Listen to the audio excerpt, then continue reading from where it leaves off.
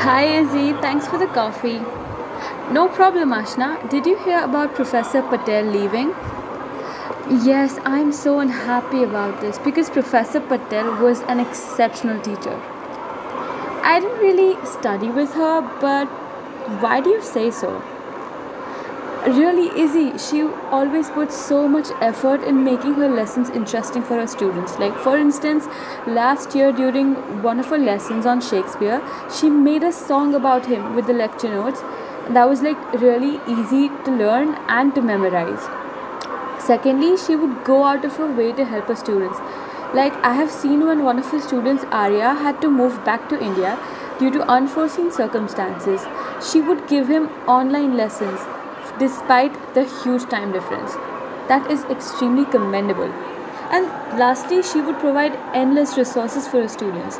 Like for one of my own assignments on Maya Angelou, she gave me an entire folder full of notes, flashcards, and quizzes to help me prepare. But Ashna, I've heard students say that like her exams are really difficult and she's a very tough cookie, like she's really tough to please. Izzy, I agree, but that is mostly because she pushes us to work harder and broaden our perspectives. All of her exams are solely based on what she teaches in class, and the notes she provides are so thorough that if you just like go and prepare the notes and what she's taught in class and you combine them and you make your own notes, I believe that you should have no problem scoring. Like I have scored at least two A's in her class, like on two of my assignments, just by learning everything she's taught in class and just revising that. I think it's justified to have high expectations from students after you put such immense efforts in making them understand the course. I think you're right, Ashna. Exactly.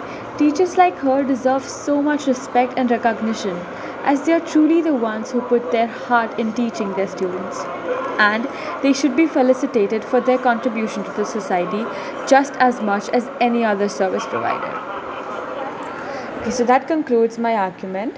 There are a few things that I would like to point out. I used a coffee house background noise to just kind of give a just set the tone for my argument just to create that ambiance because this is not exactly a visual clip, so just to kind of provide much of a context for my argument. And I shifted the structure by giving like reason evidence, so this way it would be easy to maintain the link between each reason stated and each evidence stated. And I compiled the acknowledgement and the response so that I could make sure that everything I have covered is summarized in one go, and then I ended it with one warrant.